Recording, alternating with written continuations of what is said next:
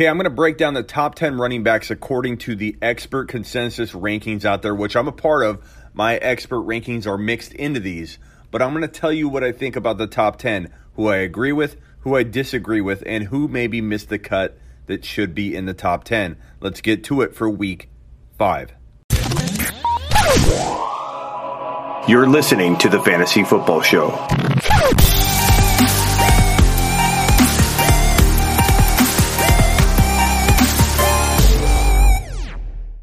Okay, so number 1, according to the experts heading into week 5, Ezekiel Elliott against the Green Bay Packers. He's on average 1.6 overall out of all the running backs heading into week 5. His best rank is 1. His worst rank is 4. Usually with the top 4 or 5, you're going to see a best rank of 1 whenever you average any number of experts with those big 3, big 4, because somebody's going to rank one of them 1 and one of them 2, and so it's going to kind of be not all over the map, but within that 1 to 4 range, kind of all over the place, but all ranked very high. The worst rank for Elliott's 4. Not one expert out of, and I'm looking at I think over 150 expert rankings averaged together. Not one expert out of the 150 plus had Zeke Elliott below number 4 for week 5. Same for Dalvin Cook and McCaffrey. The worst rank for him was 5. And the best rank for both were 1. So it goes Elliott, Cook, McCaffrey. Cook obviously faces the New York Giants. It's in New York. That is I think going to be a really big game for Dalvin Cook. I think he could have 120 yards rushing and a touchdown. Potential for 2 TDs in this one. Christian McCaffrey is just a lock no matter who he's playing. He's such a matchup-proof guy. But McCaffrey versus the Jaguars, again, his worst rank is 5. According to over 150 experts, his best rank is 1. Alvin Kamara, best rank of 2, worst rank of 10 out of 150 plus experts. He faces the Buccaneers. Now, out of these 4, I don't disagree, other than I might have McCaffrey 2 and maybe Cook 3. But I think that Zeke Elliott's going to finally eat a big meal, a full-course meal in week 5. So I do have him number 1. But I'm on board with Cook number 2. You guys know Cook is like the biggest prediction I had this offseason. Number 5 overall, and the dude is playing like a top 3 overall player. So I'm fine with him at 2. I just think that if I'm going to rank these and try and predict what happens in week 5, not what happens on the year, I think Cook could easily be the second best player on the year. But I think with Elliott, Cook, McCaffrey, you're splitting hairs. Kamara, I think, is right there at 4. I like Kamara at 4 versus the Bucs. His average is 4.8, according to all the experts out there. Projected points about 16. McCaffrey at just a little bit more, 16.5. Cook at 17. Zeke Elliott at 18. And let's get into the 5 through 10. Before history is written, it's played. Before it's frozen in time, it's fought one shift at a time. Before it's etched in silver, it's carved in ice. What happens next will last forever.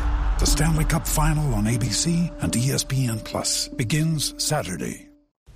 Now, this is where it gets interesting because you see Nick Chubb at number 5 at San Francisco, the best rank of 3 out of over 150 plus experts and a worst rank of 15.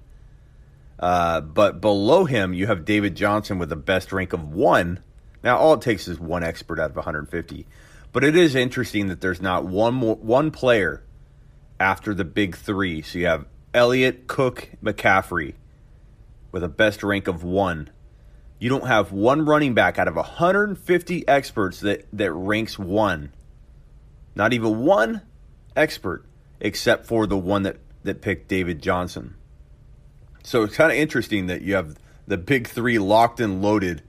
Everybody else is kind of fighting for the 2 through 10 that I'm going to read off, except for David Johnson. He does get one person voting him number 1. He plays at Cincinnati. I have no problem with him at 5 to 10, but there's no way I'm ranking him number 1 over Elliott, Cook, McCaffrey, Kamara. Anything can happen on Sundays.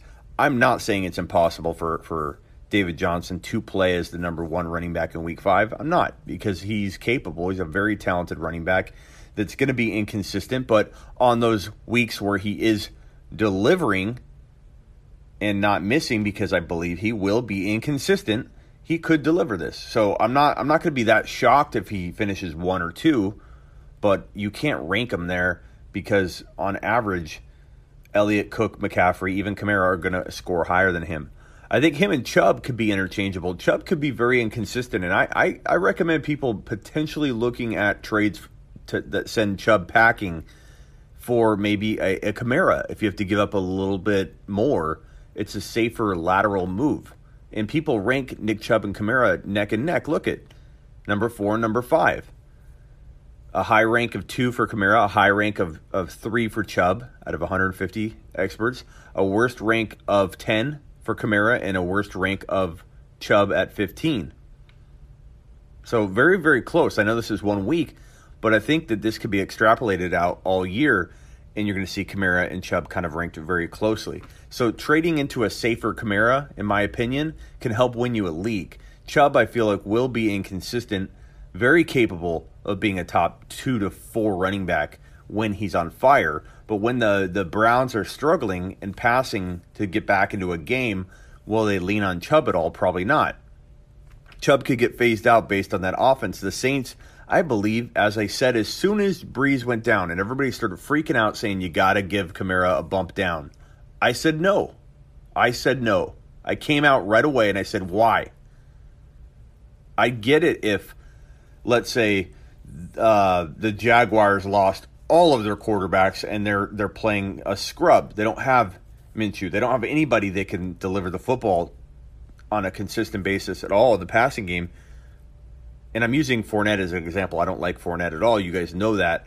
But I wouldn't come out and say, oh, now Fournette's going to get more yardage and better stats because they're going to lean on him because they have no passing game. That's not the way it works. You have to have a good passing game to keep defenses honest, or at least an efficient passing game.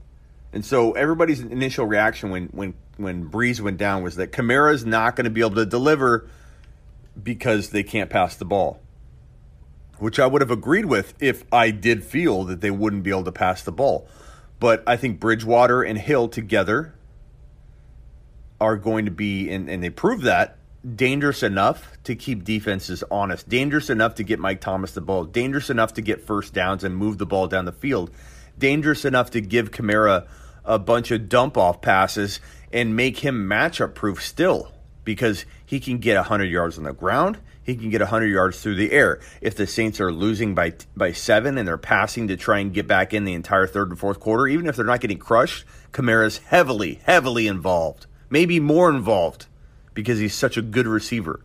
And if they're up, they could run the ball a ton and give Kamara a ton of work. He's matchup proof. Kamara, to me, is one of the safest go-get players right now in fantasy football. If you need to buy low on a running back and you can't get Zeke Elliott, you can't get Cook or McCaffrey, go get Kamara. David Johnson, again, number 6, and Chubb was 5. Derrick Henry, 7. Best rank of 4, worst of 13.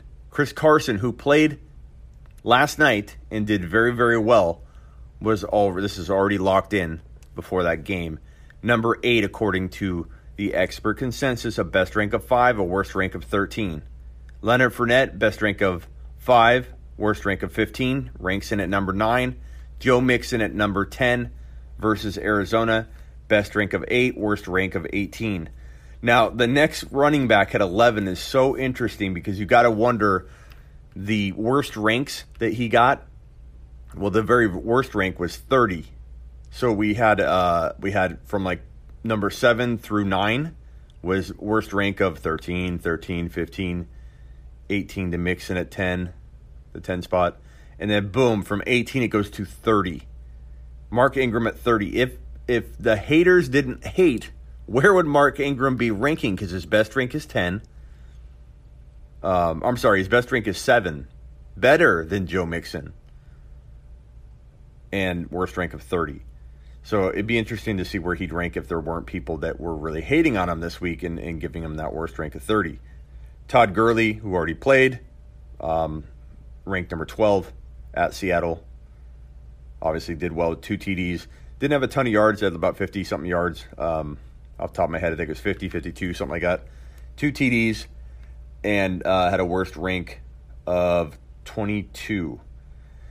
And then real quickly, I'm not going to go through all the best and worst ranks, but I will say that at 13 was Mack, Aaron Jones at 14, James Conner at 15, Lev Bell at 16, Montgomery at 17, Eckler at 18, McCoy 19, Melvin Gordon 20. Interesting how close Melvin Gordon and Eckler are. Eckler had a high rank of 6, worst rank of 24, Melvin Gordon 13 and 29. One guy missing from this list, make sure he's not available on waivers, Jalen Samuels, running the Wildcat out of that Pittsburgh Steelers offense, looks fantastic. He could have 2 or 3 passes. He could have 6 to 10 attempts in that Wildcat offense and have a touchdown and over 100 yards. If Connor is out, he could have well over 100 total yards. Make sure you're starting Jalen Samuels this week at a flex spot. And I'll get to wide receivers probably tomorrow. Another day is here, and you're ready for it. What to wear? Check.